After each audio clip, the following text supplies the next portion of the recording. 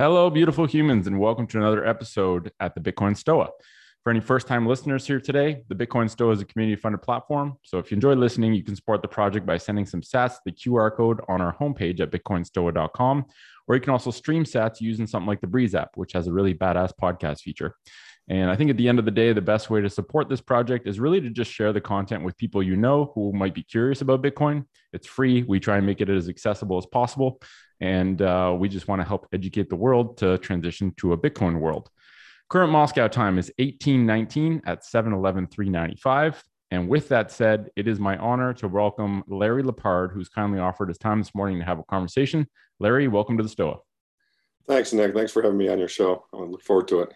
Yeah, I'm very grateful for you being here. And I think I first heard about you from Greg Foss when he mentioned you on a tweet breakdown that we did together. And that kind of led me down the Larry Lepard rabbit hole. So I listened to your speech that you gave in New Orleans at the New Orleans Investment Conference, which I found extremely powerful. And we've included a link on this episode page at the Stoa so that people can listen to it. And then I listened to your interview on with Peter at What Bitcoin Did, which was essentially a financial history masterclass. Really helped me understand how we got to this weird place. And I encourage everyone to listen to both Peter McCormack's What Bitcoin Did podcast with Larry and his speech. And I wanted to listen to that stuff because I don't want to repeat what has already been covered. And I did find some interesting nuggets so that we can kind of unpack them. And maybe a good place to start, because you're a first-time guest, I'd love to hear your Bitcoin story. When and how Bitcoin found you, and maybe sort of significant moments along the way leading up to today. And if people want more background info on Larry, I'd probably refer to them to What Bitcoin Did, because I think you did a great job at giving your history. So what's your Bitcoin story, Larry? Yeah, so briefly, I was kind of aware of it, not in 08 or 09, not that early, although not that far after that, because I was involved with Ron Paul and his politics. And a lot of the people in that group understood what Bitcoin was very early. And so it kind of hit my radar screen in 2009, 2010. But I didn't do anything about it, in large part because it was kind of like, how do you buy it? There weren't exchanges. There weren't, Right. the notion that you had to go and get a paper wallet.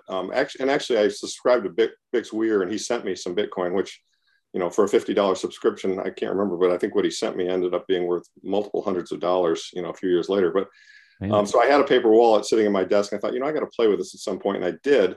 And I got really intrigued with what it was. And so I got to go buy some of this. Now we're back, now we're into kind of 2012, 2011-ish.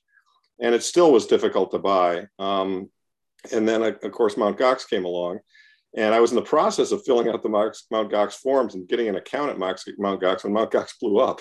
And so I kind of ducked that bullet totally inadvertently. And then post Mt. Gox, as everyone knows, Coinbase arrived.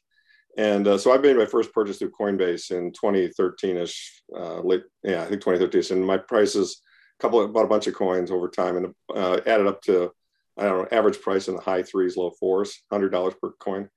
And then I kind of forgot about it. I was running my business, doing other stuff. And a few years later, I woke up and said, I ought to check that account. And, oh my goodness, it's up quite a bit. And so at that point, I really said, okay, there's something going on here. I got to dig into this. And I did, and I began kind of hodling, slowly but surely. And like most everybody else, I got very excited. I went to a Bitcoin show. This is in 2016 or 17 in San Francisco, and there was nobody there, but everyone was pretty excited. And it was the run up to 17,000 around Thanksgiving of 2017. And I, of course, bought right into that. And, I was buying at 2,000, 5,000, 10,000, 17. I probably almost hit the top tick and thought it was going to the moon. And of course it didn't. But my view was that nothing really had changed. And so I, as an investor, I kind of understand the value of dollar cost averaging. So coming off of that high, I started buying it again, at 10. And I made actually one of my largest purchases was at 3,800, which I'm kind of proud of, in 2019, when it kind of was at this bottom. And I just thought to myself, well, I'm in for this much. I paid 17 for some of these. It's either going to be worth a lot or it's going to be worth zero. I might as well, if I paid 17, I got to buy it at 3,800. And so from there, I just kept buying.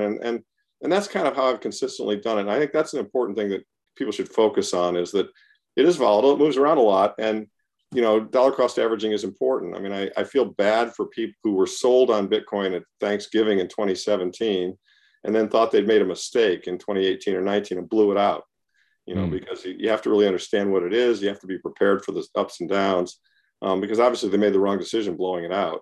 And, that could happen again. I'm not saying it will, but it could. And so I think the most important thing to understand is that it's a big transition we're going through here. We're trying to put the ocean into a swimming pool. And, guess what? The swimming pool is going to be volatile. You're going to get some big waves.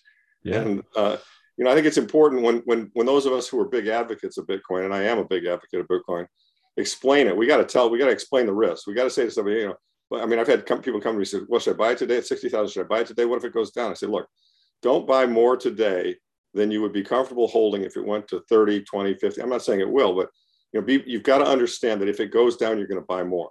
That's the way you got to view it. And in fact, there are now sites and great companies that do this dollar cost averaging for you. Swan Bitcoin is one that I use. And I tell people just start buying some. Just start consistently buying some. Price goes up, great, you're making money. Price goes down, great, you're getting more for your dollar. So, so that's kind of my story. And there were all the different parts along that story. I've kind of compressed it, but you had the forks, you had other people claiming that, this wasn't, the real Bitcoin that Bitcoin Cash was. I mean, there were a lot of different points of fear, and some of them were legitimate. I mean, when, block size issues and so on and so forth. And throughout all those, I was thinking, well, this may not make it. I don't know, but I'm certainly willing to take a speculation that it will. And, thankfully the community has done a great job of holding it together. I mean, I went to an MIT conference. I met a Bitcoin core developer, and he said, every now and then I do worry that the thing will blow up. This guy's a core developer. So, yeah. So, look, we've now got enough data. It's been through enough tests, and it's advanced enough that I'm quite comfortable that it's here to stay, and it's going to eventually demonetize everything. But to draw a straight line between there and 2 years from now, that happening, that's not my experience about how things happen in financial markets. It's going to take some time. Yeah. You really put that succinctly. And I appreciate the balanced approach too, of being realistic with when you mention this to people, knowing that like, this isn't, it's not a simple straight line from 0 to infinity. Like there's a lot of bumps in the road, and you really have to, the responsibility is that you must learn about it to build your own conviction. No one can tell you with certainty about anything.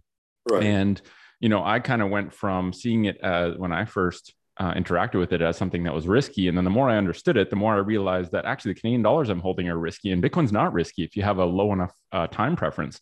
Exactly. And, the all-time highs are funny, because if you bought every all-time high of the past, you look like a genius right now, because on a long enough time scale, it comes out in the wash, right? It really does. I mean, it's going to multiply so much in value. I've said this in another podcast. I said, 10 years from now, you'll tell somebody you bought it at 60, and they're going to go, really?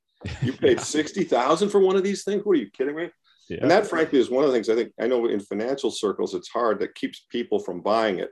I have some wealthy friends who I've convinced that it's worthwhile, and they look at it, they go, God, but you bought a bunch at 5 and 6, and you're asking me to pay 60,000, and they just can't get there. It's like, well, I'm marking your old stuff up 10. And it's, well, yeah, but it's, there's a lot of time and a lot of adoption that's happened. And I've said this too. I mean, networks grow exponentially in value. I mean, I had a similar experience with looking at Google and looking at Facebook and looking at Amazon. And in all three cases, as a stock investor, I'd look at them and I'd say, this is too expensive. I can't buy it. Right. What I didn't understand, there's a new model, or there's a model that I think the average stock and the average investor does not understand as clearly as they should. And that is that in networked environments where you've got Metcalfe's law taking place, the network becomes more valuable with each additional owner or each additional participant. The valuations, they just go up much more quickly than an average company that's not based on a network. And right. So, that's important. I think a lot of people use the mental model of equity investing, whereby yes. Amazon will inevitably reach a cap where to double or to triple where it is right now is, there's like a taper, right? It comes to an asymptote where it's harder. The marginal difficulty of growing like 2x becomes very hard for a company like Amazon. And what they fail to realize is that Bitcoin does not fit neatly into that mental model, right? Global money is not the same as a company. And the fact that, I understand why it's hard for people to buy in 10x of what it was before, right? And I think it's funny because every 5 years, people look back and the price that they didn't buy in at because it was too much compared to what it was 5 years earlier, the same thing happens. And this whole notion that this is an energy ball absorbing all inferior monetary instruments. And when you look at how many inferior monetary instruments there are in the world in trillions of dollars, you realize we are incredibly early, and 21 million is not very many units. And that's like one thing that doesn't compute. Yeah, the fact that it's a fixed sum is a big deal. And yeah, it's got a long way to go. I mean, in that speech I gave in New Orleans, I had an adoption chart, and it appears to us, or me, and my partner, that, we're kind of at the 10% area. So that's a long way to go. I mean, eventually, things do stop growing. I mean, it'll absorb the entire monetary universe, and then it won't really necessarily be quoted in dollars. I mean, as we all dream up and think probably is likely, there'll be a time at which perhaps a Satoshi is how we measure a unit of purchasing power. But we're a long ways from that. I mean, it's not going to happen tomorrow. So yes, you're right. I want to talk about, so I first heard the word grokking Bitcoin. There's a book. The name of the person is escaping me right now, but I looked it up, and it turns out to grok means to understand profoundly and intuitively. So I kind of like that word. Yeah, and on your interview with Peter, you said, quote, "I'm analytical. I like to study stuff." And based on your history with gold, your tech investing history, which we didn't go over, but you have a background as a technology investor and a proponent of sound money, literally seems like you were perfectly built to grok Bitcoin. And I'm kind of curious, what, if any, were the most significant doubts or friction points that you encountered initially, and sort of advice that you would give to sound money proponents that haven't yet taken the time to understand Bitcoin or don't actually understand how important Bitcoin will be? I'd love to hear your perspective on that, because I have people that I speak with that are extremely smart, and they're sound money people. They understand the fundamentals of money, but they don't see Bitcoin as something worth learning about yet, which I constantly remind them, like, the longer you take, the more you're going to pay for your Bitcoin. And that's how it should be.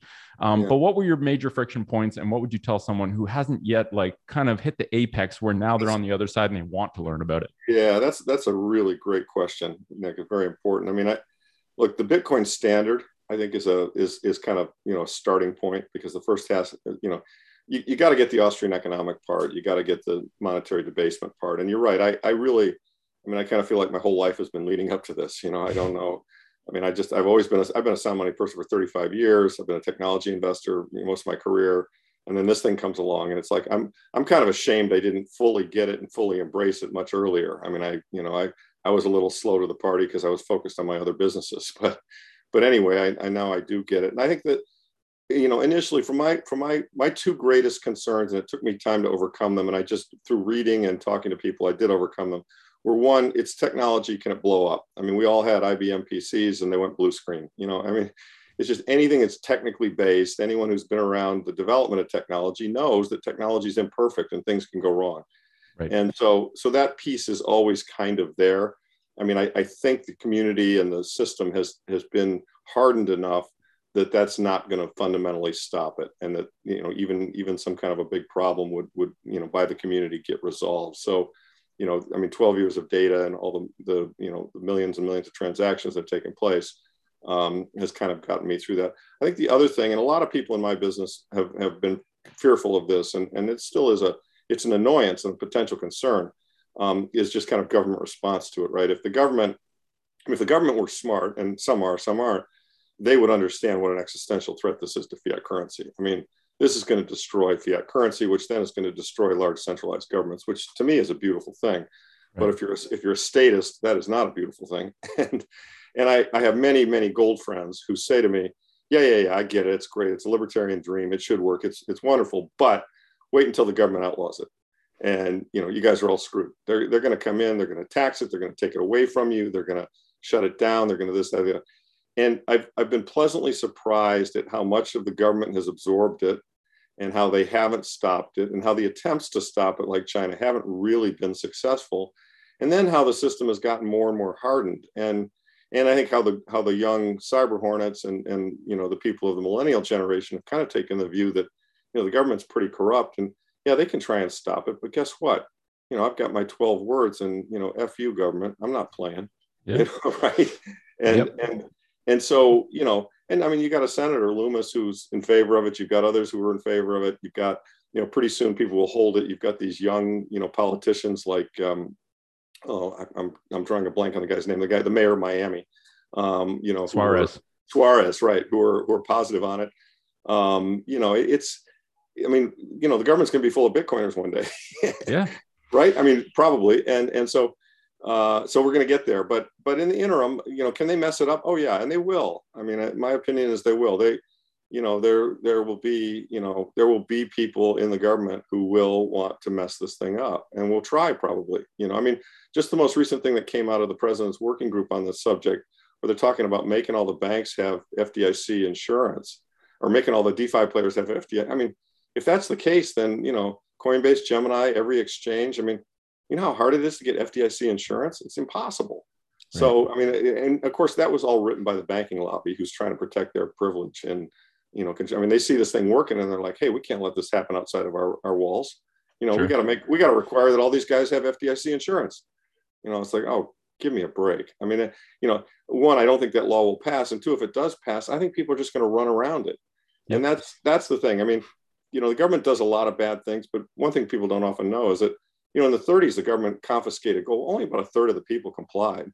I mean, the rest and that was a much more obedient population than we have today, right? I mean, think of the average American today versus the federal government, right? I mean, I can say, good luck confiscating 12 words today. Like, confiscating a physical thing with guns is one thing, but confiscating 12 words in someone's brain. Well, that's right. Yeah, absent torture, it's kind of hard to do, Yeah. And so, but having said all of that, Nick, I mean, can they slow this thing down? Oh yeah, they definitely can. I mean, let's not kid ourselves. I mean, the person at the margin, if told that it's illegal, they're not going to go do it. We're all going to sit there and give them the finger, but they're not going to do it. So, and that would slow it down for sure. I think we're beyond that point. I mean, I've said often in the past, I think the horse is out of the barn. So, they got trouble on that score. So those are my two big things. And I've kind of overcome them pretty much completely. I mean, I'm now 100% orange pilled. Beautiful. Yeah. And now you're orange pilling a shitload of other people. And I think that's what I'm trying to do. I mean, I'm trying to do it in a way that doesn't destroy what used to be sound money, which is gold, and so I'm not in this just for a number goes up play. And I'm not, I don't, as some people in the space have said, gold is the enemy. Well, I strongly object to that. And I mean, maybe it is the enemy if all you want is number goes up, but actually what I want sound money. Because sound money is what will improve our society. And there are two forms. There's analog sound money, which is gold, and there's digital sound money, which is Bitcoin. And so they're allies in the same fight. And I find it very disturbing or just it angers me when Bitcoin people, attack gold people, because we're on the same team. Yeah. And I have that as a point later on in this conversation, because I think it's a really important one to mention. And one of my favorite mental models is this continuum of sound money, where you have unsound money on one end at the extreme, and you have sound money at the other. Bitcoin and gold have the real estate at the absolute end of sound money. They will vary. They will vary in their technological benefits and how they work in today's world, which is very different than the previous world we lived in. It seems to be changing quickly. But I don't think, I think it's a bad model to take to look at gold and Bitcoin as enemies, because they are, if there were two allies that were most closely connected and most on the end of sound money on that continuum, it's Bitcoin and gold. So I want to talk about that. But one thing, I love Charlie Munger's quote where he says, show me the incentives and I'll show you the outcome. And I think if you look at and I really appreciate you mentioning those 2 points as your biggest obstacles. And when I think of the political obstacle, I think of, okay, well, what are the incentives? And if you understand that, people in politics are smart. If you're smart and you play in a bad game, you do bad things, but inevitably they are smart. They're not that stupid, although I think they're trapped in some respects right now. And they're also greedy. And if you're smart and you're greedy, you buy Bitcoin eventually, and you understand that it's inevitable. And so, show me the incentives. The outcome is that the US government will understand, when they understand Bitcoin deeply enough, that banning it once makes you have to ban it repeatedly, which only proves that you couldn't ban it. And they're not that stupid. And so I think it's going to be a rough, bumpy road. They're going to screw things up a bunch of times along the way. But at the end of the day, like you said, all you can do is slow Bitcoin down and make it harder for people to obtain it in the short term.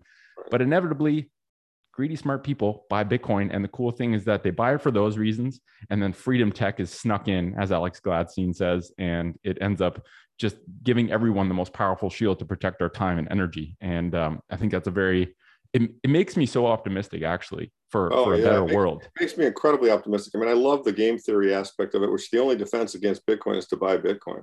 I mean, it's just, and you're not allowed to not play. It really leaves the opponents kind of in a bad place, because once you fully understand it, then the inevitability of it all just kind of falls on you, and you're kind of like, gosh, I don't own enough of it, And so, as I said in my speech, it's a monetary monster. I mean, it's a sound money monster. It's, and look, it is going to demonetize gold someday, but between now and then, gold's got a lot of upside because there's a lot of fiat that needs to be destroyed, and that fiat will be destroyed. I mean, the trust in government money is going, in the wrong way quickly, and Bitcoin shows that, and soon the gold price will reflect that too. I mean, it's been hard to be a gold guy for the last year because we've had a serious gold correction from the highs in August of 2020.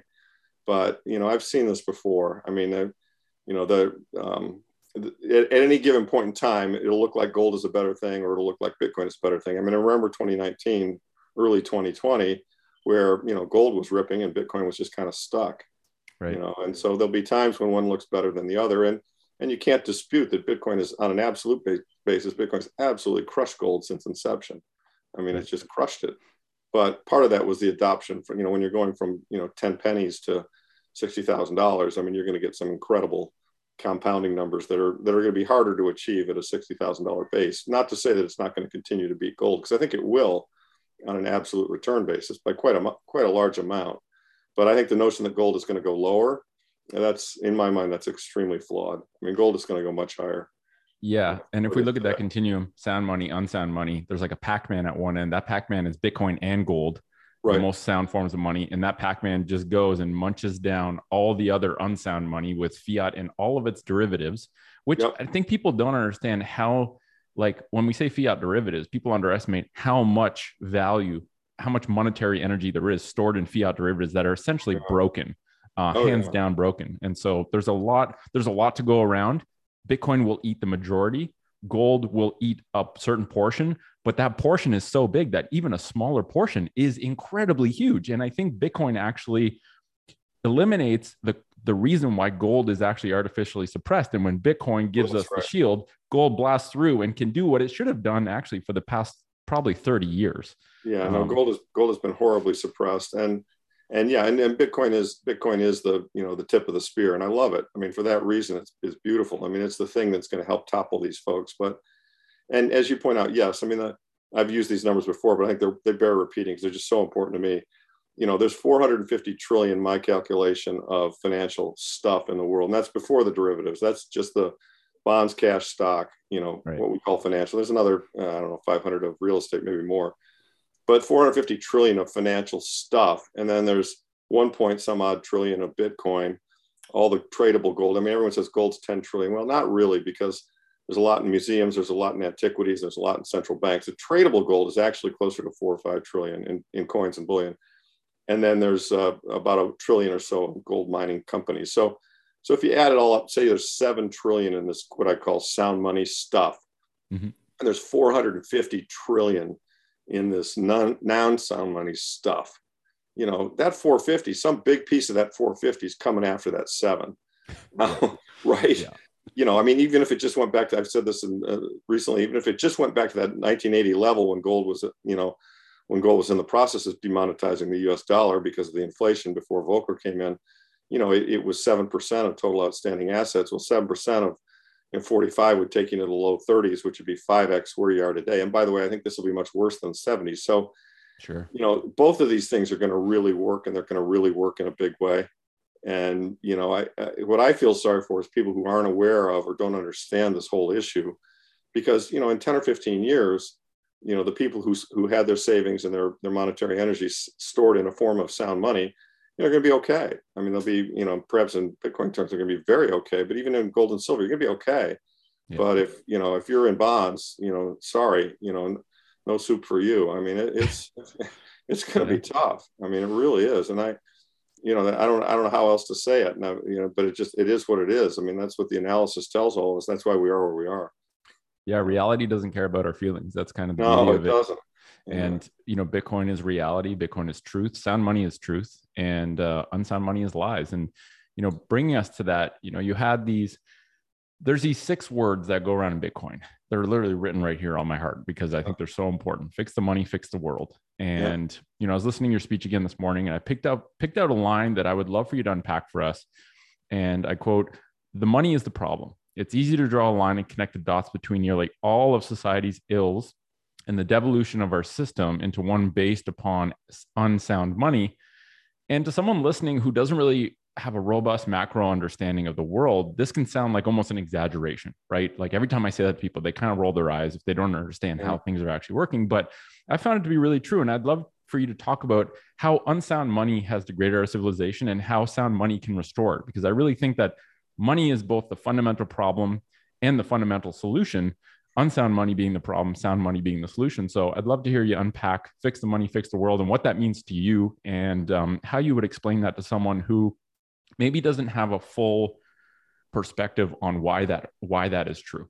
Yeah, it's tricky and it takes a little bit of time, but I'll try and keep it as simple as possible. I mean, the Bible talks about honest weights and measures, and until 1971, we were on a gold standard. I mean, the money in the system, it wasn't perfect because it was only on an international basis, but the money in the system was somewhat sound, and the system, and the world, by the way, lived more or less on a gold standard from 1789 when the U.S. was founded, well, in Britain before that, but all the way to 1913 when the Federal Reserve was founded. And it's not just the money, it's the money and the credit system, because the Federal Reserve, by enabling kind of unlimited credit that could be bailed out, added to the underlying problem. But the point is, when the money is sound, it's hard for financial people to cheat.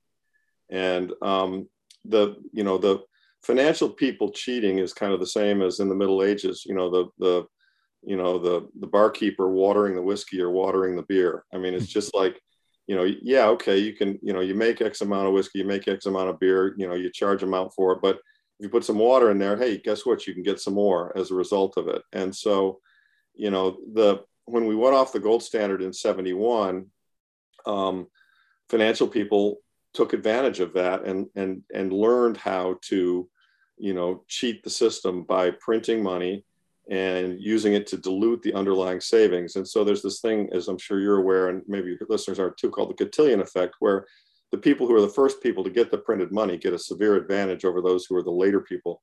And so when changing the supply of money in the system does not change the supply of goods and services. So the system is built on goods and services. We've got X number of cars, trucks, tires, people, medical care, all these things. There's a system that provides real stuff that we need, food, etc.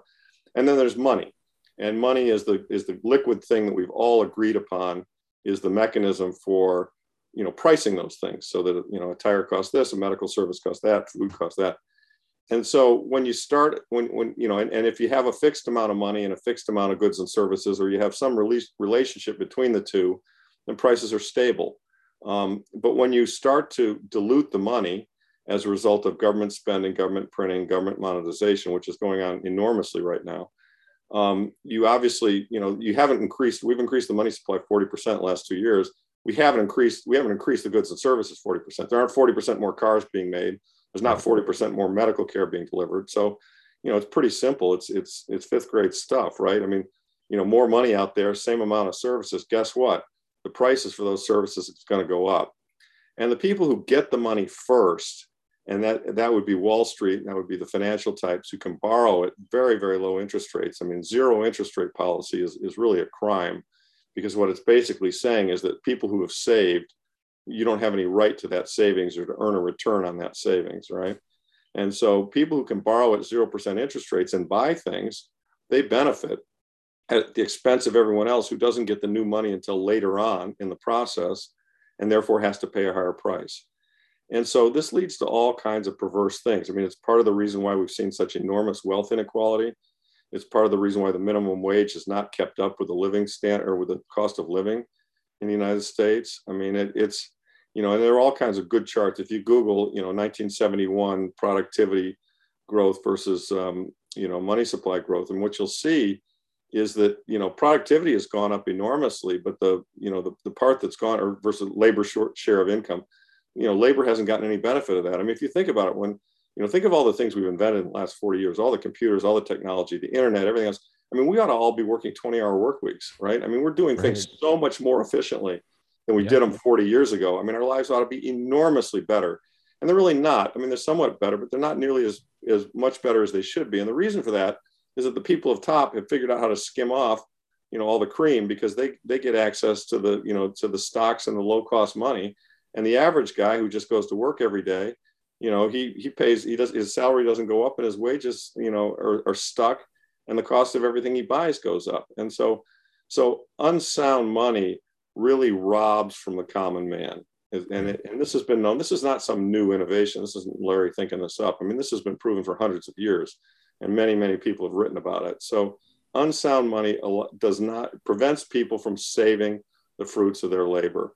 And so yet, if you're smart and you're financially driven and you understand how to use leverage and you understand how to buy things, borrow cheaply, well, it can make you very, very rich. And that's why we have so many, millionaires and billionaires who have figured out how to play the Cantillon effect. And, but the average person doesn't have those assets, and they don't have that sophistication. And so it's a very, very unfair system. Yeah. And, I think it's funny because I look at like the Bernie Sanders and the AOCs, whose policies I completely disagree with, but they've identified the problem correctly. I mean, a lot of the things that are going on in society that are unfair, they're correct. I mean, it really is unfair what's happened, the way, the misbalance, and I mean, in 71, one working adult could support a family where, the other adult did not work and they had, time for a vacation. And now, now we've got, you almost have to have a 2-income family if you're middle class, or else it's pretty tough. Right. And so it's very clear to me that going off the gold standard has thrown this society into a very bad position, and that all the problems that we see now are, the politics, everything at the base layer, it's the money. And even the wars, even the Vietnam War. In fact, it was the Vietnam War and the Great Society of Johnson that forced us to go off the gold standard. And so if you have a sound money standard, you're not going to have as much war, and you're not going to have as much inequality. It just works out that way naturally. And it's not simple to explain that. And the average person doesn't get it. Right. Because they haven't been taught macroeconomics and they haven't studied the history of all this. But those of us who've studied it know this with absolute certainty. And so I would submit to you that Bitcoiners and gold people and sound money people are actually people who are advocating for improving our society as much or more so than, the woke liberals who want to, hand out money and help the poor and, come at it from a socialistic point of view. I think that if we do it in a rigid capitalistic point of view based on fair rules, then all that other stuff isn't necessary.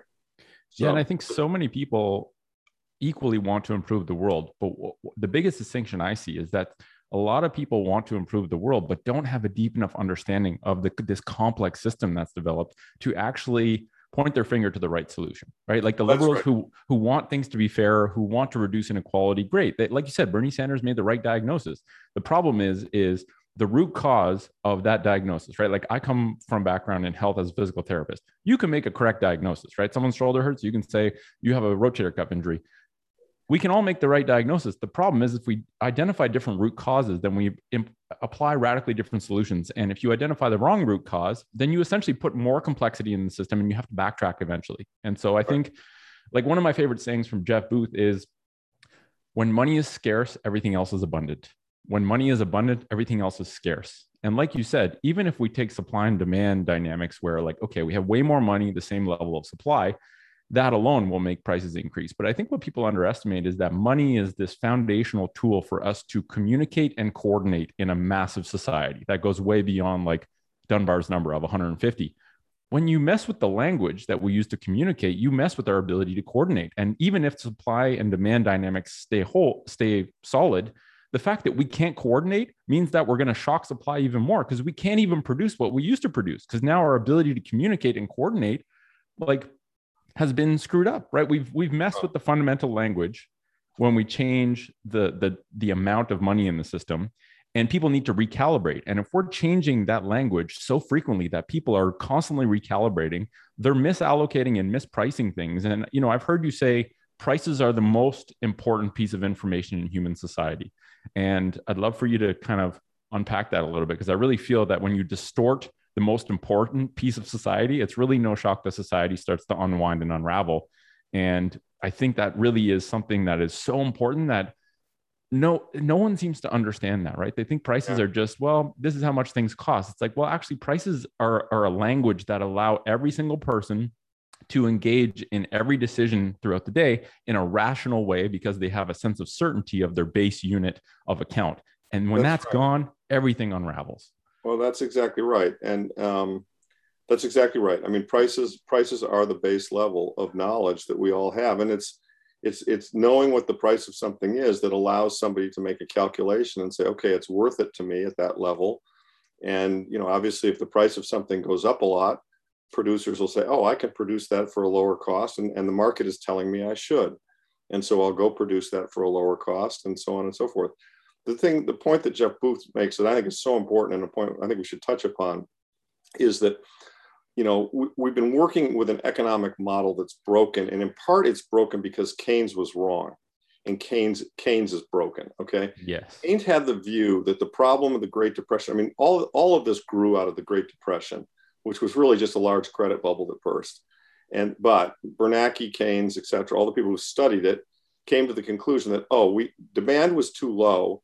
And so it is now incumbent upon the government to create demand where it may not have existed before. And once we create demand, the animal spirits will rush in and we'll start building things, and the economy will start running again. You know, in that particular case, it was like, let's start a world war. You know, I mean, that happened organically, but, you know, and of course, everyone I know says the World War is what pulled us out of the Depression. And to a degree it did, but you didn't have to start a world war to do it. But the notion that, you know, more and more and more of something is the solution to the problem, and that increased demand is the solution to the problem. Think about that. Take that to its end point. Okay, so in a planet with limited resources, we're going to just increase demand forever. You know, I mean, well, how's that going to work out? Yeah, we're going to run out of. It's absurd. We're going to run out of resources, and the entire planet's going to collapse. I mean, this is St. Matthew Island up in Alaska. You know, Google that in the reindeer example, where, you know, once they ran out of lichen, they all died. So the fact of the matter is that, no, we do not need to increase demand forever. What we need to do is we need to increase efficiency. We need to increase efficiency forever. We need to figure out how to get more with less. And that's productivity, and efficiency is what it's all about. And if you think about it, efficiency is actually deflationary. And so the notion that Keynesians have, and that most other people have, is that a little bit, you know, even the Federal Reserve says, well, 2% inflation is good. You need 2% inflation in order to keep the economy alive and growing. Horseshit. You do not. You actually want deflation. You want things to cost less in the future than they cost today. We want deflation. The people want deflation. The people want, yes. The people who are in control. Right. But the point is, deflation signals efficiency. And of course, that's what Jeff Booth, as a friend, is all about. He basically said, look, you know, we need a deflationary currency so we can set up a deflationary system so that, you know, your savings actually become worth more over time. And people figure out, they're very careful about where to invest such that it creates more efficiency, because it's the efficiency that provides. I mean, if you can provide twice as much food for the same amount of input, well, then you've really just gotten richer, you know, even though the price of food may have fallen. And that's a good thing, you know, for the average working person. I mean, you know, it's interesting. If you go study the period from 1800 to 1913, I mean, wages did not go up that much, but the cost of everything came down enormously over that time frame. Because so in relative terms, your purchasing power goes up. So in relative terms, your purchasing power went up. So it was a deflationary century, in effect, you know, with gold and silver as your standards for money. Yet, you know, there has never been a greater increase in the average quality of life for human beings than that 100 years. Never, ever. I mean, people went from, you know, being basically, you know, hard scrabble farmers, most of the country in 1800, to, you know, having Sears Roebuck delivering great stuff to their door, and they could afford it, you know, and it was stunning. And so, you know, and that could happen again. And that's what deflation is about. And that's why we need deflation. The whole notion that deflation is bad and that Keynesian growth is good, that's wrong. That's completely wrong. And it's going to get proven to be wrong. And Bitcoin's going to do it. Yes. So. And I think that this whole interventionist perspective that Keynesians take, I see a big parallel in that with health, where it's like my perspective is that the body knows exactly what it's supposed to do. It's a self-healing, self-organizing system. Right. All you have to do is stop doing what you're doing to cause the problem, and the body knows what to do, right? It self-organizes naturally. And I think this whole notion that we discount the collective intelligence that is found in free markets, such that we say, well, things could go bad, so we need to control it to make sure that they don't get bad. And my favorite analogy to this weird mental model that governments are using to justify their interventionism is this sort of analogy of forest fires, where, you know, if you try and prevent small fires throughout the year, you interrupt this natural process of all of the undergrowth and the deadwood being burned away at regular periods. And that is kind of the cleansing that helps prevent the massive fires. And if you prevent the small fires, right, if you stop small fire, if you say all fires are bad, we must stop them all, you essentially accumulate this massive stockpile of undergrowth and debris and dead wood. And then when the forest fire does come, it burns the entire forest down, even the mature trees, because you've essentially added fuel to the fire unintentionally. And I think this notion that refusing to allow zombie companies to fail, refusing to allow any economic correction to happen, eliminates the recalibration that's essentially needed to avoid the massive forest fire. And I think we're long overdue for maybe the biggest forest fire anyone's ever seen in their entire lives. And it's very concerning. I think we just need to accept that, like, nature knows what to do.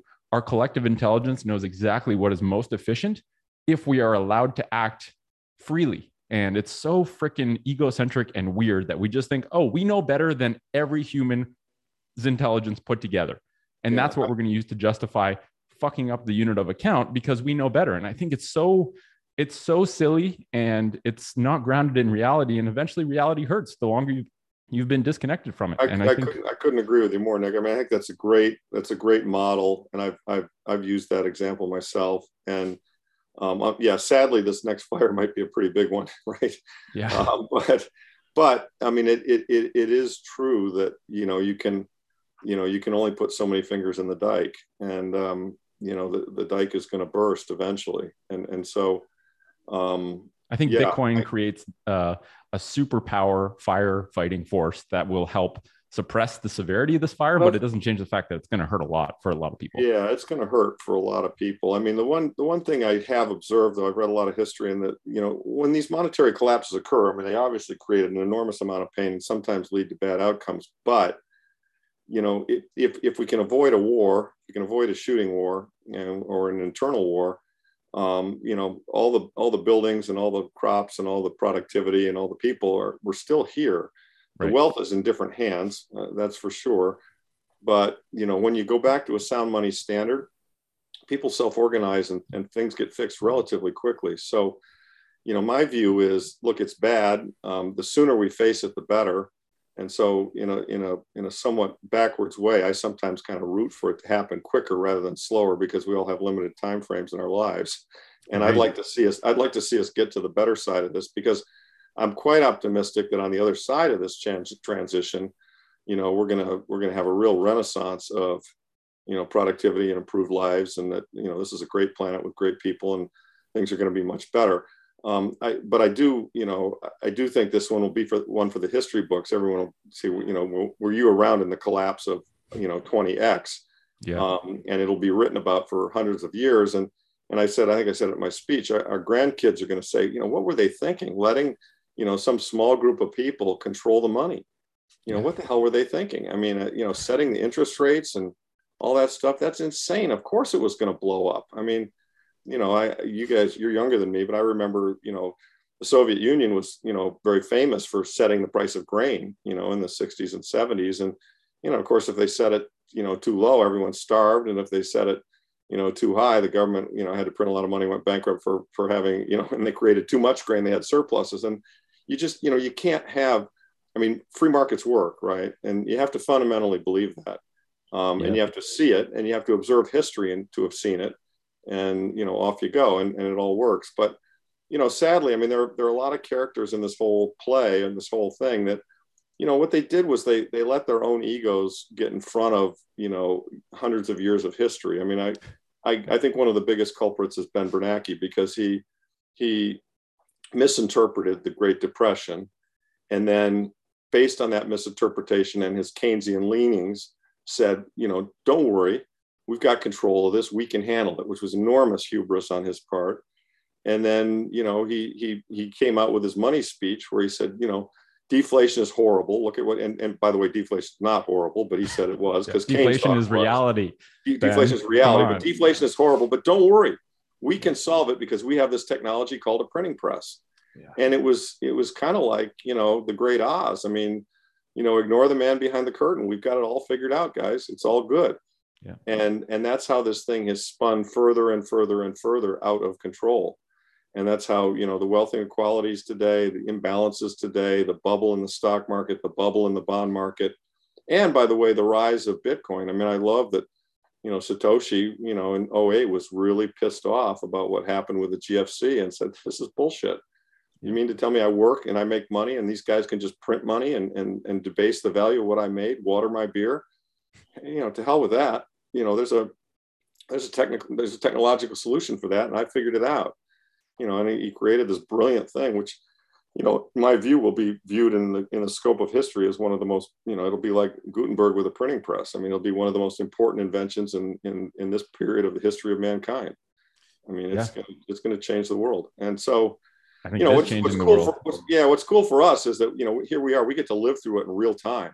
Yeah. I mean, and I mean, on Twitter and so on and so forth, it's so much fun. I mean, I just love the comments of all the other Bitcoiners. I mean, somebody made some comment. Hillary came out recently and knocked Bitcoin, and somebody made some comment like, it's so much fun to watch the establishment squirm as their bullshit system crumbles. And because it is, I mean, their bullshit system is crumbling. And it's getting goofier and goofier. Like, it's getting to the point now where I almost don't believe some of the things I see. And I'm like, this is how much they're having to reach now to really justify this. And, I kind of my biggest fear is, I think that our biggest opportunity and the biggest vulnerability is actually just our financial illiteracy, right?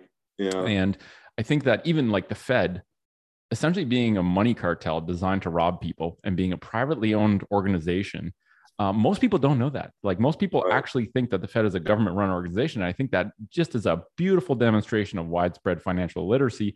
And I think that is maybe our biggest vulnerability, because what if they blame this giant forest fire on Bitcoin and people just simply don't have the understanding to know that that's not true? Yeah, I've had a lot of discussions with people. I think there's no doubt they might try and blame, hey, you Bitcoiners and gold folks, you ruined our beautiful system. Yeah. Having said that, though, the bottom line is, when the money becomes worthless and the government prints the money, I think most Americans can connect the dots. I mean, I agree. I think people are fundamentally smart. They're just squeezed right now because broken money. Squeezed, and they're not focused on it. And, they're watching the latest movie or the latest pop star or this, that, or the other. I mean, I get a kick out of that. You remember the video of the guy out in LA, offering 10 ounces of silver or a Hershey bar, and everyone took the Hershey bar. I mean, the average, the average person is not that financially literate, and they shouldn't have to be, honestly. If the system were fair, I agree. They should just worry, if they had a fair system, they could just sit there and worry about doing their job and raising their family. And save money.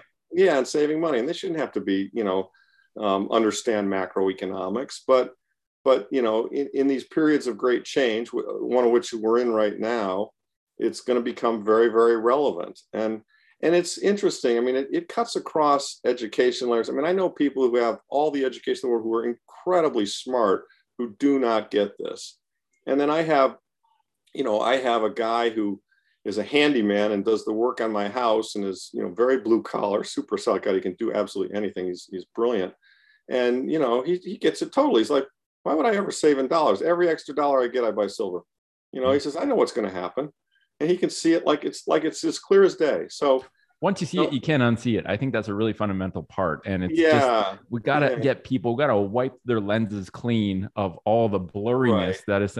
And I really feel for people. Like, it hurts my heart to see people that I know and love that are essentially trying to not drown right now because of all the crap going on. They don't have any extra bandwidth. They can't take care of themselves because their time is withering away as it's being stolen. They have less time to understand health and take care of themselves, but they don't have any extra bandwidth to understand money, despite money being the fundamental problem that's causing them to get their time stolen. So it's a, it is a hard problem to solve, but yeah. I think it's all touch points. Every touch point someone gets with Bitcoin is a confirmation that Bitcoin still exists. Bitcoin must be important because I keep hearing the word.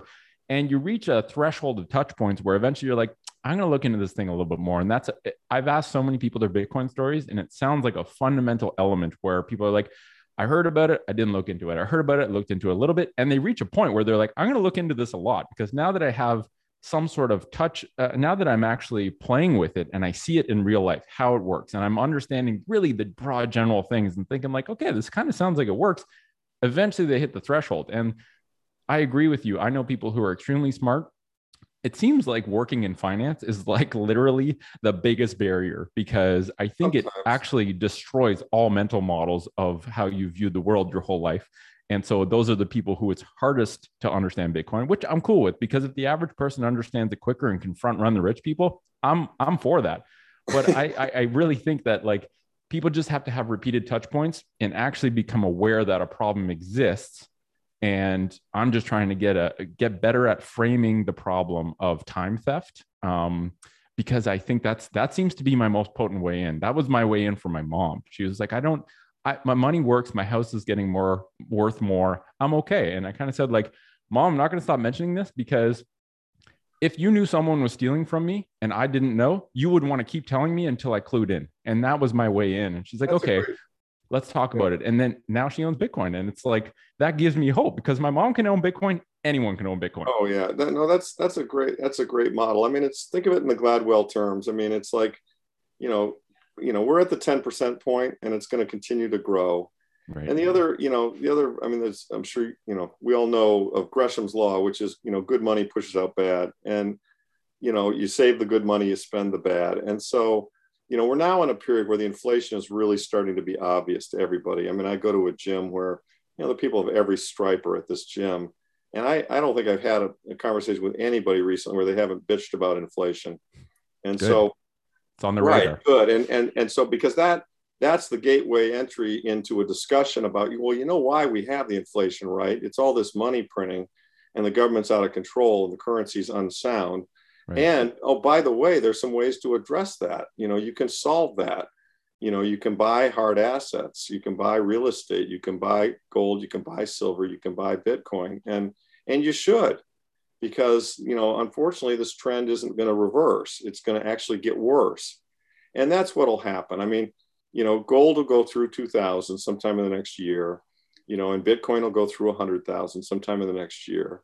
And, it'll start to accelerate. And eventually, what we've got here is a monetary fire burning and everybody's in the theater and, the smoke is starting to come up. Maybe 10% of the people would say it and they're like, hey, I'm headed for the exits, and the other 90% are going to start smelling the smoke and they're going to go, oh shit, I'm out of here, and at some point it's going to happen quick too. It's going to be scary how quick. At some point it actually could happen pretty damn quickly. I mean, it was happening in the late 1970s. I mean, gold went from $35 in 71 to $800 in 79.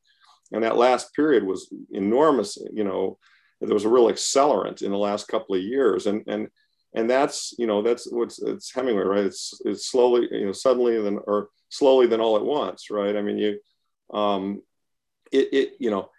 it could become pretty obvious at some point that the dollar is really losing its value. And that's, we've seen this.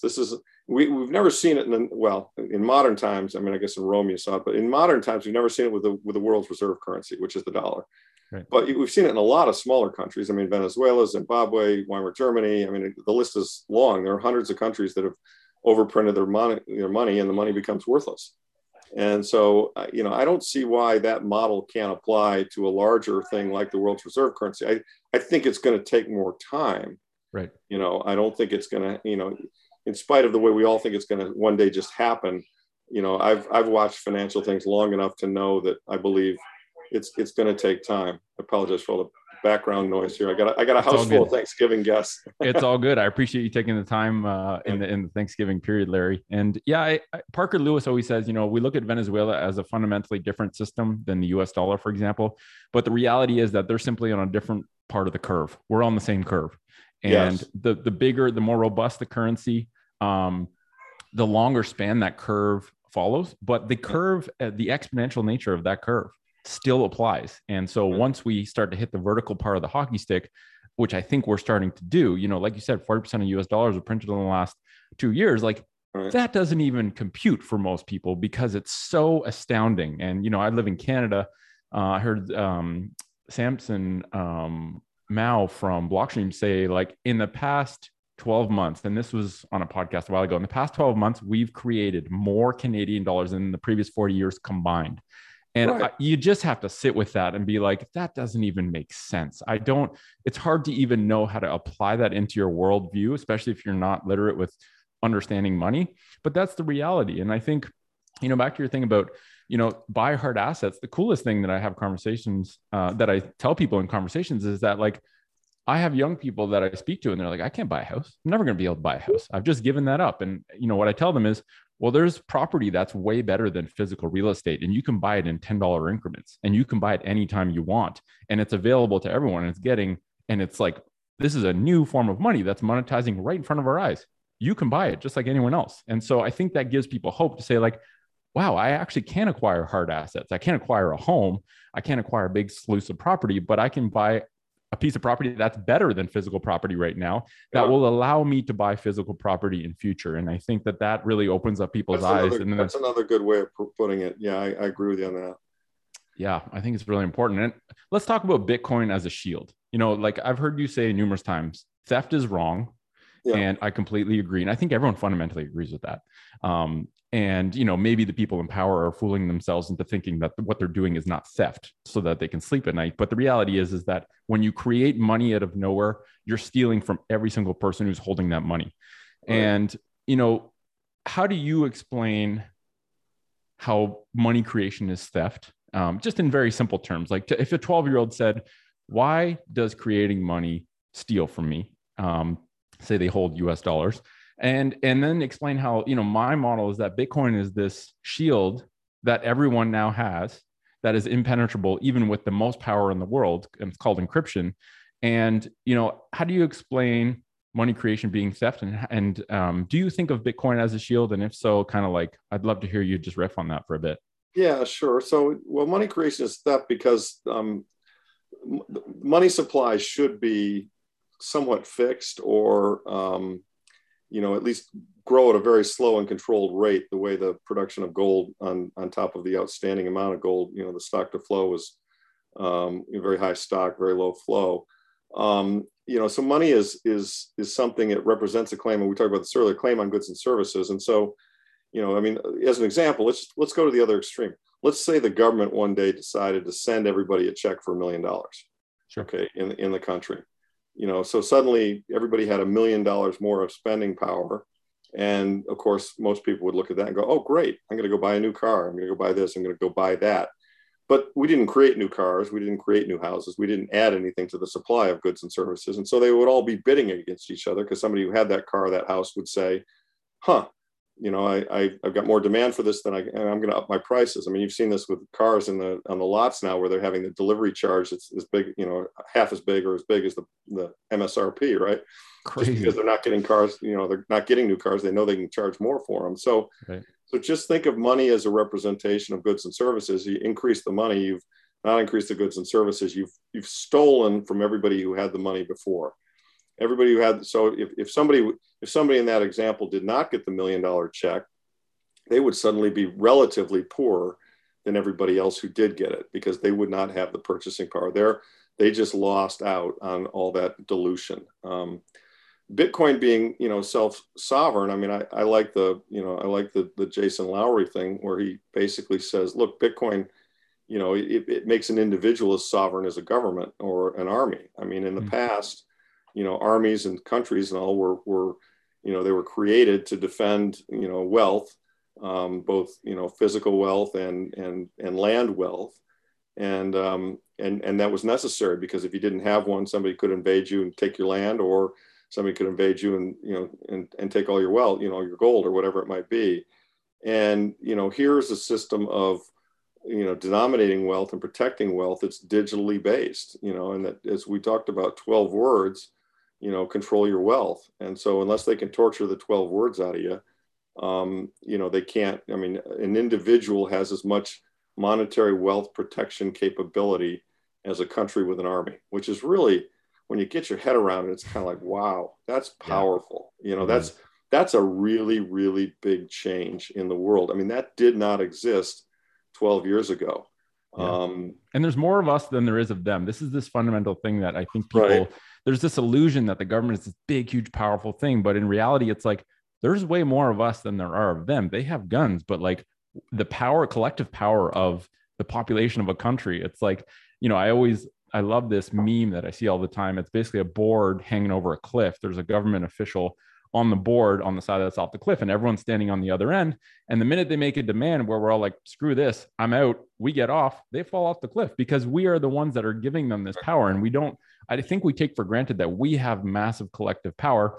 And now we actually have a way to exercise it with Bitcoin, and we can do it peacefully. I think that's like the holy grail, right? Like, I don't know if there's a creation that could have been made that could be better than Bitcoin for the scenario we're in. It's literally the perfect tool for doing this peacefully and minimizing the amount of, blood and suffering, essentially. And it's really freaking cool. Yeah, I totally agree. I mean, Hayek said that, that we got to just figure out some way to take the power away from them that they didn't understand. And there's nothing they can do about it. And it's a thing of beauty. I mean, and it's why, Bitcoin price goes up, price goes down. Who cares? It's, you just know where this is going. And, it's never, I just hope I'm around to see the, something closer to the end point. And I'm pretty sure I will be, because this is a fourth turning, and they tend to take kind of 20 years, 20, maybe 30 years on the outside.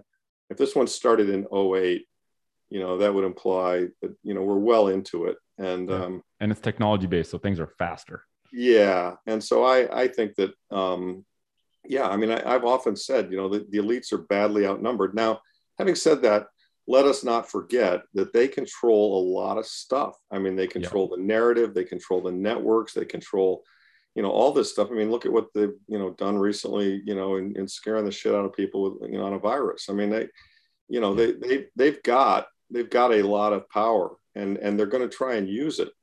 But if they misuse it, every time they misuse it, more and more people wake up to, hey, what the hell? I mean, this is, I thought these guys had our best interest at heart, and it's now becoming more clearly obvious that they don't.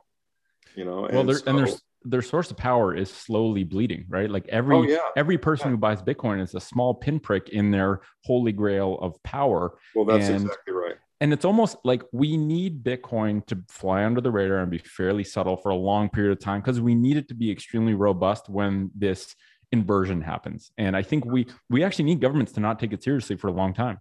And right. We've seen that, right? Unfortunately, they haven't.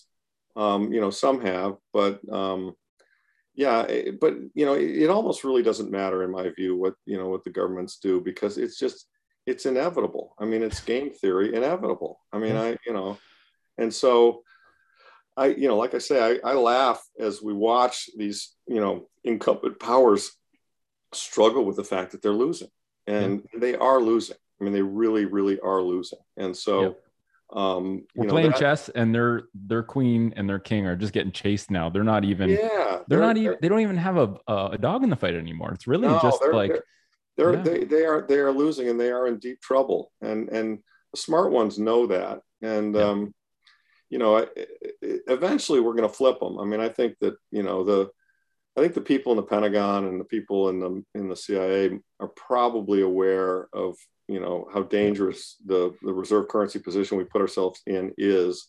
And I think they're going to, at some point, they're going to try and push for a sounder money standard. And hopefully it'll be Bitcoin versus gold, because I think, too much of the gold is owned by China and India and Russia.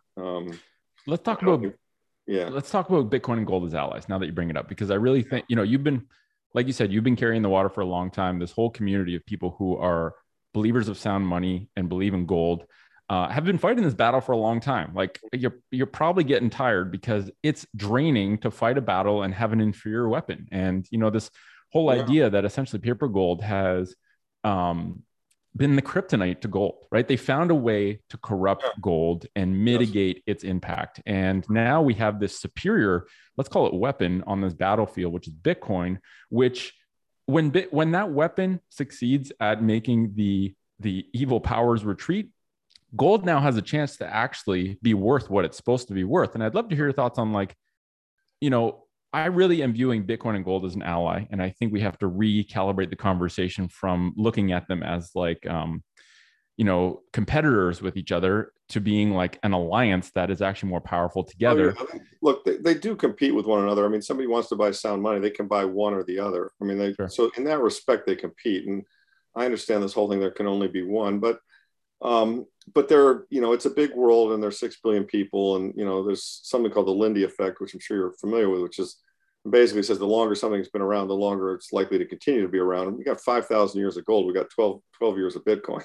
So, or 13 years of Bitcoin. So, gold isn't going away. And, as a monetary store of value, and it has been severely depressed. So it's not nearly, everyone says, well, you're going to lose your monetary premium. Well, bullshit. I mean, it costs about 1,000 ounce on average to mine an ounce of gold, and 1,100 probably today. And, it's selling at 1,800. So there's a premium there for sure, $700, jewelry premium, whatever. But if you looked at it and you computed gold's value today the way you did in 1971, gold should be at $25,000 an ounce right now. Wow. And the reason it's not is the paper gold has suppressed that price, and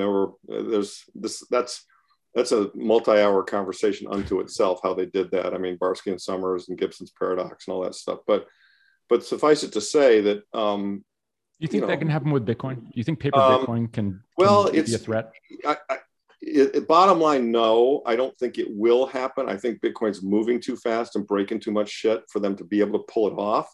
But I've talked about this, and I had a thread on this on my Twitter feed a week ago or so. There is a paper Bitcoin market. I mean, there are futures on Bitcoin, right?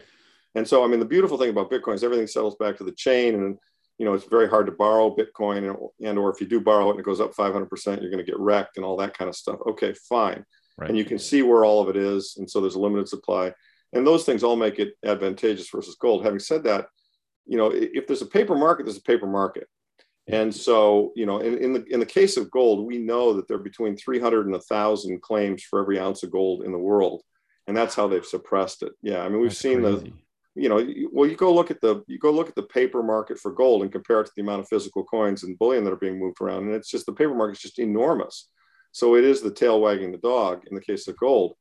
There's a paper market for Bitcoin too, but it's small relative to the total amount. I can't remember the numbers. It's in my thread. It's like 6% of total daily volume. That's total open interest in the Bitcoin futures right now. So it's a long way away from being a similar situation of gold, but the mechanism is there. And if you did see tons and tons of paper Bitcoin being created, if you saw paper Bitcoin growth that was really larger than would maybe be explained by just the average people who are hedging it, using that futures contract for hedging, one could come to the conclusion that maybe the government's starting to mess with it. Is that likely? I don't know. I think it's not a zero probability that would occur. Yeah. I mean, the government, I'm sure, look, the government's not, I mean, it's funny because I break the government in a bunch of buckets. I mean, so much of the government is just incredibly stupid. Okay. While thinking they're geniuses. That's the fundamental problem. Well, that's the thing. There's some piece of it that are evil geniuses, right? And some of them realize what this means, and some of them are very concerned about it. And this is a monetary fire alarm. I mean, when Bitcoin went from 10,000 to 60,000 in the last 18 months or whatever, somebody down there sounds weird to say. It still sounds weird to say. And said, "Hang on a second, we got a problem here. Yeah. This is an alternative form of money. This is something that's not fiat, and it's really working. If this continues, Gresham's law kicks in, and we see a rush out of the dollar. So, it wouldn't. I mean, I strongly believe that within the government there are pieces of the government that are trying to game theory and figure out how do we deal with this issue." I'd love to do a little thought experiment, and let's keep this brief because we only got about 30 minutes left. But money is the root cause of the problem today. it's now time to rebuild a world around sound money. And, as a thought experiment, let's say you're contacted to attend a summit. You've been selected as one of 21 people called to rebuild our financial world. And each person is invited to spend maybe 10 minutes to essentially say, they know the current system's broken. How do we unwind this and move forward effectively while sort of minimizing pain and suffering at just a high level? Like, what are the big Lego blocks that we got to put in place? You have any tool available. All, radical times call for radical creativity. And we've never, this transition shift permits a huge amount of creativity, because when you're rebuilding, you don't have to do small permutations of what currently exists. Like, what is the best way for us to sort of, and this is a big question, but feel free to take it where you want, but you got 10 minutes. Give us your take on how do we rebuild while minimizing suffering, and what are the main things we got to start working on to do this? Yeah, well, that's a great question. I've thought about it a lot, and I'm not smart enough to know the definitive answer, but we need to transition towards sound money. Okay, there's no doubt about that. And we're operating with a flawed model that's based on continual growth and inflation in the existing monetary units. And that's led us to a condition where we've got continually increasing debt, and it's going to get to the point where it's completely unserviceable and it's going to blow up. And that's my opinion on what's going to happen, that we're going to have, a quasi hyperinflation in the existing currency system. So what we could theoretically do is preempt that by saying, look, we see where this is going, and therefore we're going to do a currency reset. And we're going to, move to a gold standard or move to a Bitcoin standard, either one, or move to something maybe that's a hybrid of the two, or move to an oil-based standard, because really all money is just energy. I mean, money is just a representation of energy. There's energy used to create, gold. There's energy used to run Bitcoin. Tokenized energy. Oil is the primary form of energy. So it's not a bad thing to think of as kind of having it as your base currency. So, we've got to transition to a base currency based on energy. We've got to take the existing debt that we've got and, fix it at a certain level, and then do more or less what Roosevelt did, which is do a massive devaluation and a reset. So that, let's say we were going to create a new dollar, and let's say the new dollar were going to be equal to, a third of Bitcoin, a third gold, and a third oil, just as an example. Whatever the price of those three things together are, take, a new dollar or a new $1,000 is now X barrels of oil, point something Bitcoin, and X ounces of gold. That's the new dollar. I like right? that. Right. And so and all those prices. You're anchoring it to reality, basically. You're anchoring it to three real energy sources, right? Yeah. And so that's the new dollar. And guess what we're going to do? We're going to, all the old dollars, you do the math right now, and guess what? We need to reset the debt. So all the old dollars, 10 old dollars is going to equal one new dollar. And so everyone who has dollar denominated debt right now it's going to be marked down pretty substantially. And, but, and it's going to be pretty painful to transition to this new currency. But once we have the new currency, that's that. There's no changing it. It's mathematically determined set by those prices. And let's be clear, there is no pain path. There is only the minimal, the path with the least pain is the most attractive path. There's no pain. Right. And the people who, so if you have no assets and you have no liabilities, that's the best no pain path. I mean, if you're a plumber, you're doing okay now, you're going to do okay afterwards. Yep. I mean, where this is going to impact you is, and if, sadly, it's going to impact old people because they can't rebuild their wealth, and young people are going to be least impacted because they've got their whole life in front of them to build wealth. Right. And it's going to, the biggest losers are going to be bondholders by far. Okay. People, and by the way, I mean, so that's the monetary piece of a reset. I would think that would be a lot better handled, accepted, and, everyone could swallow it more easily if in the United States, there were a constitutional convention and there was a political piece to the reset as well. And that political piece had term limits for all politicians, complete and absolute ban on money in politics, and working for companies in industries that you had been involved with or regulated in the past. Eliminate lobbying. Lobbying, all that gone, et cetera. So I think you could, you'd have to change a lot of the political structure. So let me just get rid of this. That's okay. You'd have to change a lot of the political structure in order to, maybe a reset on Social Security and Medicare. Some kind of a means testing, which is arguably unfair, but we've got $200 trillion in unfunded liabilities down here in the United States. I mean, it just can't be met, right? Yeah. Maybe a cutback in the U.S. military, and all the bases and all the spending.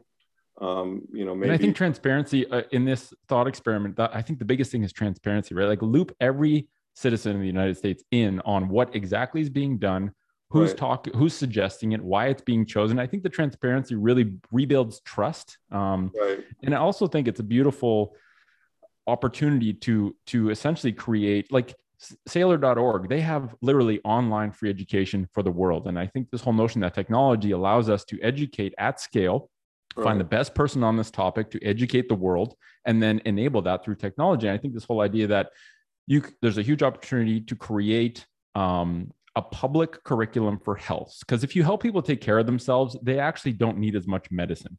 And absolutely. And if you help people understand how money works, you enable them to take some responsibility for and understand that, like, this is going to suck, but here's why it sucks. Here's the people responsible for why this sucks. We need to move forward. This is why we chose this path.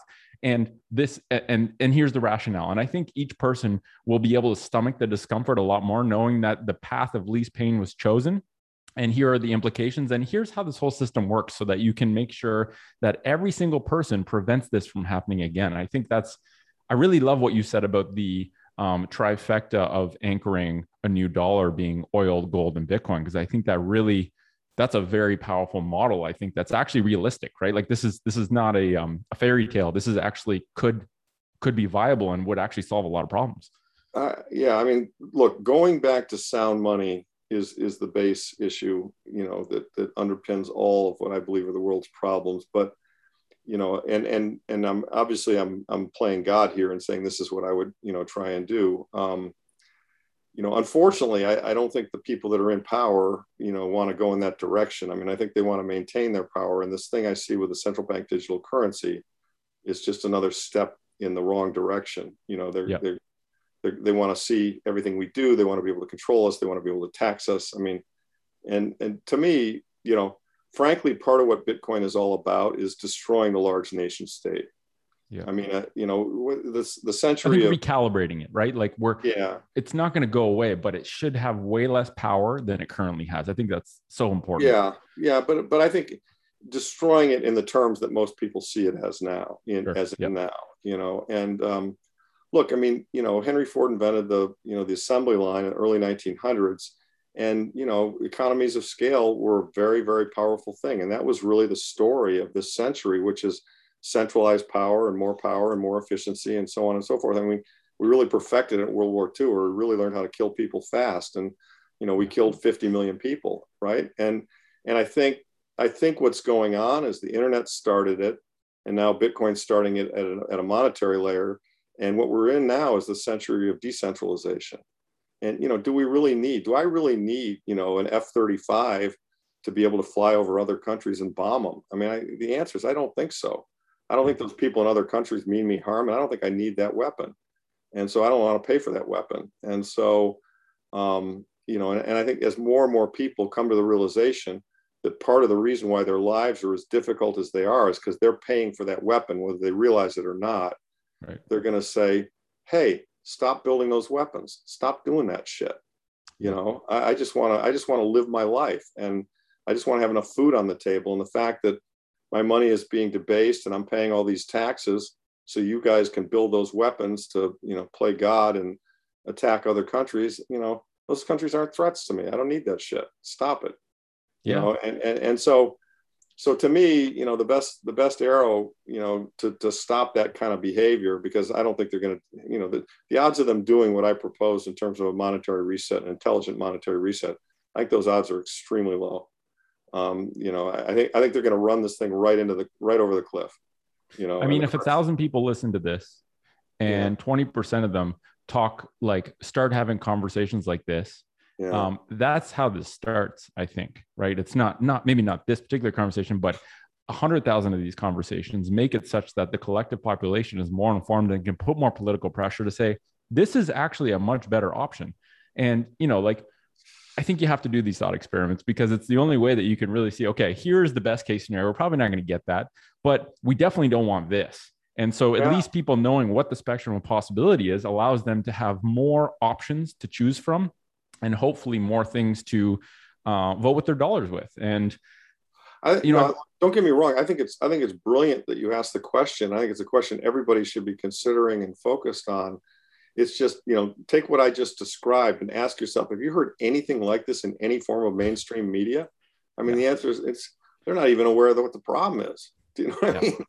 I mean, they're thinking the problem is the Kardashians or something. I mean, it's ridiculous. I mean, so distraction is the best way to prevent people from really cluing into reality. Right. I mean, So, it's everybody, I think there are very few people who are thinking, kind of at a global level. There are very few brave people who are willing to stand up and speak out against, a world that's constructed in a certain way.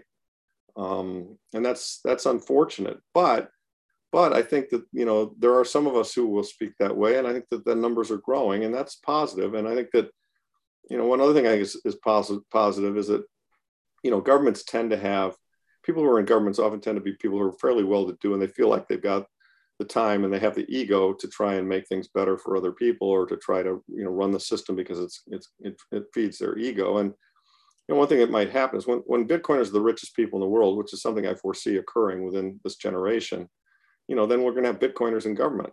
And I'm pretty certain that a bunch of Bitcoiners in government are going to be a whole lot better than the people we have in government today. Because they actually understand how the shit works, and they have the time to really run through models. And, although some of them are just in it because number goes up, a lot of them, Jeff Booth being a perfect example, a lot of them are in it because they really want a better world. I mean, and I know, I'm in it for both, but, I definitely, I feel like this is an incredibly important thing. And it's going to happen with or without me, but I feel like this is an incredibly important thing to make the world a better place, Bitcoin. I really do. Yeah. And I think the cool thing is that you might get into it initially because the number go up, but it essentially opens a bunch of doors for you to actually see the bigger picture. And I think that is the beautiful game theory of Bitcoin, where you can capture people who are greedy and you can slowly bring them into a rabbit hole that allows them to see a whole new view of reality and maybe gain a more humanitarian perspective on the importance of Bitcoin, not just as a way to make money, but like the solution to solving the world, because at a fundamental level, sound money is the key to a better, more abundant world. That's my belief for sure. Yeah. I mean, the last thing I want to talk, sorry, go ahead. No, you go.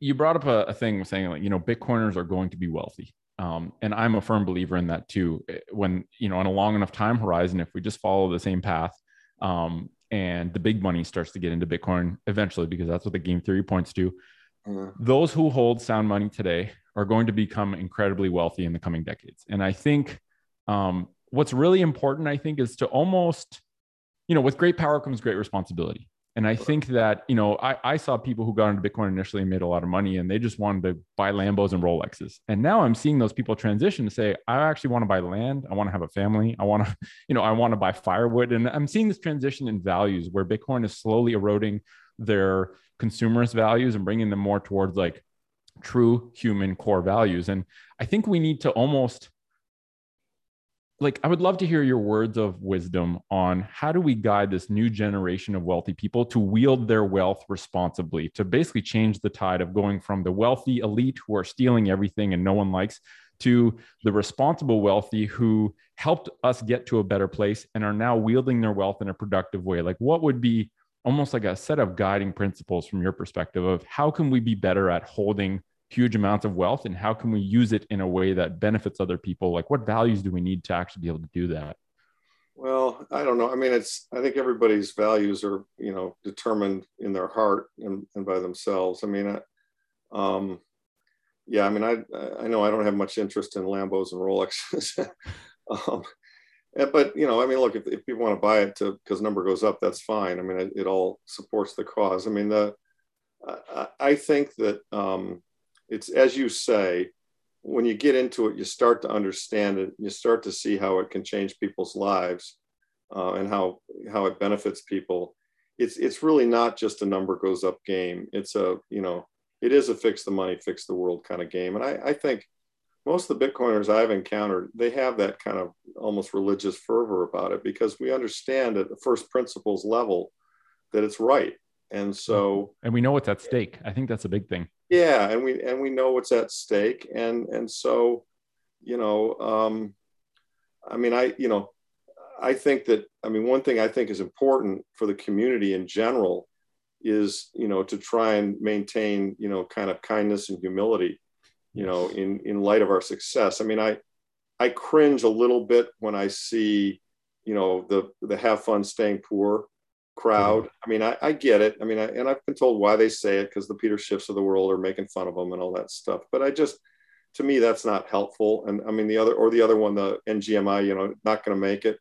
Okay, fine. I mean, look, when you're 30 years old and you're fighting a battle and you feel like you're in the foxhole, and, so you're going to use all kinds of memes and things to make your point and fight your battle. But I think it's a much more secure and strong statement to try to say, look, this is something that's going to help you and it's going to help the world. And if you don't understand it, I'm happy to explain it to you at whatever pace you like. And I'm sorry you don't understand it. And you shouldn't knock it. Do you know what I mean? Yeah. I mean, just as I think Bitcoiners shouldn't knock gold, because anybody who withdraws their money from the fiat system, I mean, the fiat standard is what's messed up the world. Yeah. And so any vote against the fiat standard is a vote in favor of a better world, in my opinion. And you can argue that Bitcoin's better than gold. In some respects it is. In others it's not. But, so I think that probably the most important characteristics, if you want to attract people to the asset class, and I've attracted a lot of people, I've converted a lot of gold bugs. I've had a lot of investors and a lot of friends who were incredibly strongly opposed to it, that I've managed to orange pill over time. And I've done it not by beating them over the head or by talking about how much it's gone up or by how much money I've made with it, but by trying to explain it to them and help them understand it and help them just peel away the layers such that they get it and they realize that, you know what, he's right. This is a better way of doing things, and this will create a better world. And so that's, I think that at everybody's core, we're all very much the same. And so, we should be trying to go to that higher, appealing to people's higher and nobler instincts, as we talk about it and about where it may go, and not really just, kind of number goes up. I don't know where to find it, but last night I watched something out recently. It was either a TED talk or whatever by a photographer named Platon, Platon. Okay. And he made a very, we should find that and link that to the show notes if we can, because it was really outstanding. I mean, he basically talked about how the world is changing and how the world is becoming a better place. And I mean, it could have been a talk about Bitcoin. It wasn't, but, and the notion was that, really at our core, we're all very much the same. We're just scared individuals trying to make it through our lives in an honorable way. And, no matter which side of the aisle we're on, and no matter where we are on the spectrum of a lot of different things, we really are very similar at the core. And so rather than have these divisive things that are out there in the world taking place, I think another part of the next, 10, 20, 50, 100 years will be a much greater realization of that on the part of more and more people, that, fighting amongst ourselves really isn't a sensible thing to do. Yep. That we can have heated debates and that we can take different points of view, but that, this partisanship is just not a good thing, Yeah, I think the humility part is huge, because I really think that the Bitcoiners that I like to be around are Bitcoiners that I think have been forged by Bitcoin. Like, they've gone through the hero's journey of all the crazy shit of the ups and downs, and they've gained this broader and broader perspective. And I think the reality is it's really easy to just shut yourself off from the world, be super wealthy, and not really only savor the world instead of helping to save the world. And I think, save the world is a big sentence, but I think at the end of the day, as people see their wealth grow, as they have more time, humans innately want to be part of something to give value to each other. I think this is this really deeply seated human characteristic that I think will be extracted with Bitcoin, because when people don't have the pressure to have to make decisions based on money because they have sound money and they've reclaimed responsibility for their time, I really think that, a lot of the people that I know that have accumulated a lot of wealth are now basically trying to choose ways that they can give back to the world with their time, with their education. And instead of just like laughing at the person who didn't buy sound money and saying, have fun staying poor, it's like, well, I want to help you see what I saw and get to this point as well. And yeah, I just think that as a community, we got to really almost like each take on a bit of responsibility to be curators of the Bitcoiners culture so that we don't turn into this group of people that people hate because we're all getting quite wealthy. It's a group of people who helped make the world a better place and are using our wealth responsibly. It doesn't mean giving it all away, but it means like trying to do something to contribute positive value to other people. And I think that'll come out. And Larry, it's been a treat talking with you. 90 minutes goes by real fast, and I want to be respectful of your time. Where can people find your work if they want to find more? Like I said, I linked Larry's New Orleans speech on the episode notes. I would highly recommend everyone watch it because that was one of the most powerful 20 minutes I've listened to, because you cover so much in such an elegant way. But where can people find more if they want to hear more? So there are two things. I mean, one, I run a sound money fund that invests in stocks, in gold and silver stocks, and in Bitcoin and private Bitcoin companies. So, and you can learn about that at my website, which is EMA2, Edward Mark Alpha, the number 2.com. Minimum's 100,000. So that's my little sales pitch. But more importantly, to follow my day-to-day rants and input, the best thing to do is get on Twitter and follow me at lawrencelepard.com, or not .com, just at Lawrence Lepard on Twitter. I'm fairly active on there, and I offer comments and so forth. And Twitter is really, to me, an amazing resource. I mean, I've learned so much from so many people on Twitter. It's amazing to me it's free. And the Bitcoin community on Twitter is extremely helpful, extremely kind and educating. And anybody who's a newbie to Bitcoin, Twitter is a great place to start. I direct people to go there. So those would be my two pieces of advice. And don't hesitate to DM me or reach out to me. I try to make myself available. I mean, I've got a lot of followers now, so it's getting a little harder to respond to everything, but I try the best I can. So. Yeah, I respect that a huge amount there. Time is like a scarce resource, and with bigger following comes bigger pressures on your time. And I very much appreciate you being here today and share. I consider you like one of the elders, because to me, an elder is someone who's working on the grapevine, knowing they'll never taste the wine, or they may not be the ones who drink all the wine. Yeah, that is true. I mean, I am 64. I hope we're at full Bitcoin standard by the time I'm gone, but we may not be. We'll be well on the way. I'm pretty sure of that. So. Yeah, I think Bitcoin standard is going to be a continuum. We're already like inching in. I mean, that's essentially what has to happen when things go the wrong way in a real quick way. And I think we're, I'm seeing it coming closer and closer to that point. I'm sure you are too. And yeah, like I said, thanks for being here today. To everyone listening. Likewise, Nick. I really enjoyed it. You're very thoughtful and great stuff. I'm going to be watching your podcast on a go-forward basis. So I really appreciate it. Powerful. Thanks, Larry. To everyone listening, thanks for being here. Thanks for listening. If you want to support the project, you can head to bitcoinstoa.com, send some sats to the QR code there, or just share this conversation, because I think that's the most powerful way to move towards a Bitcoin future. So thanks for being here, and ciao for now.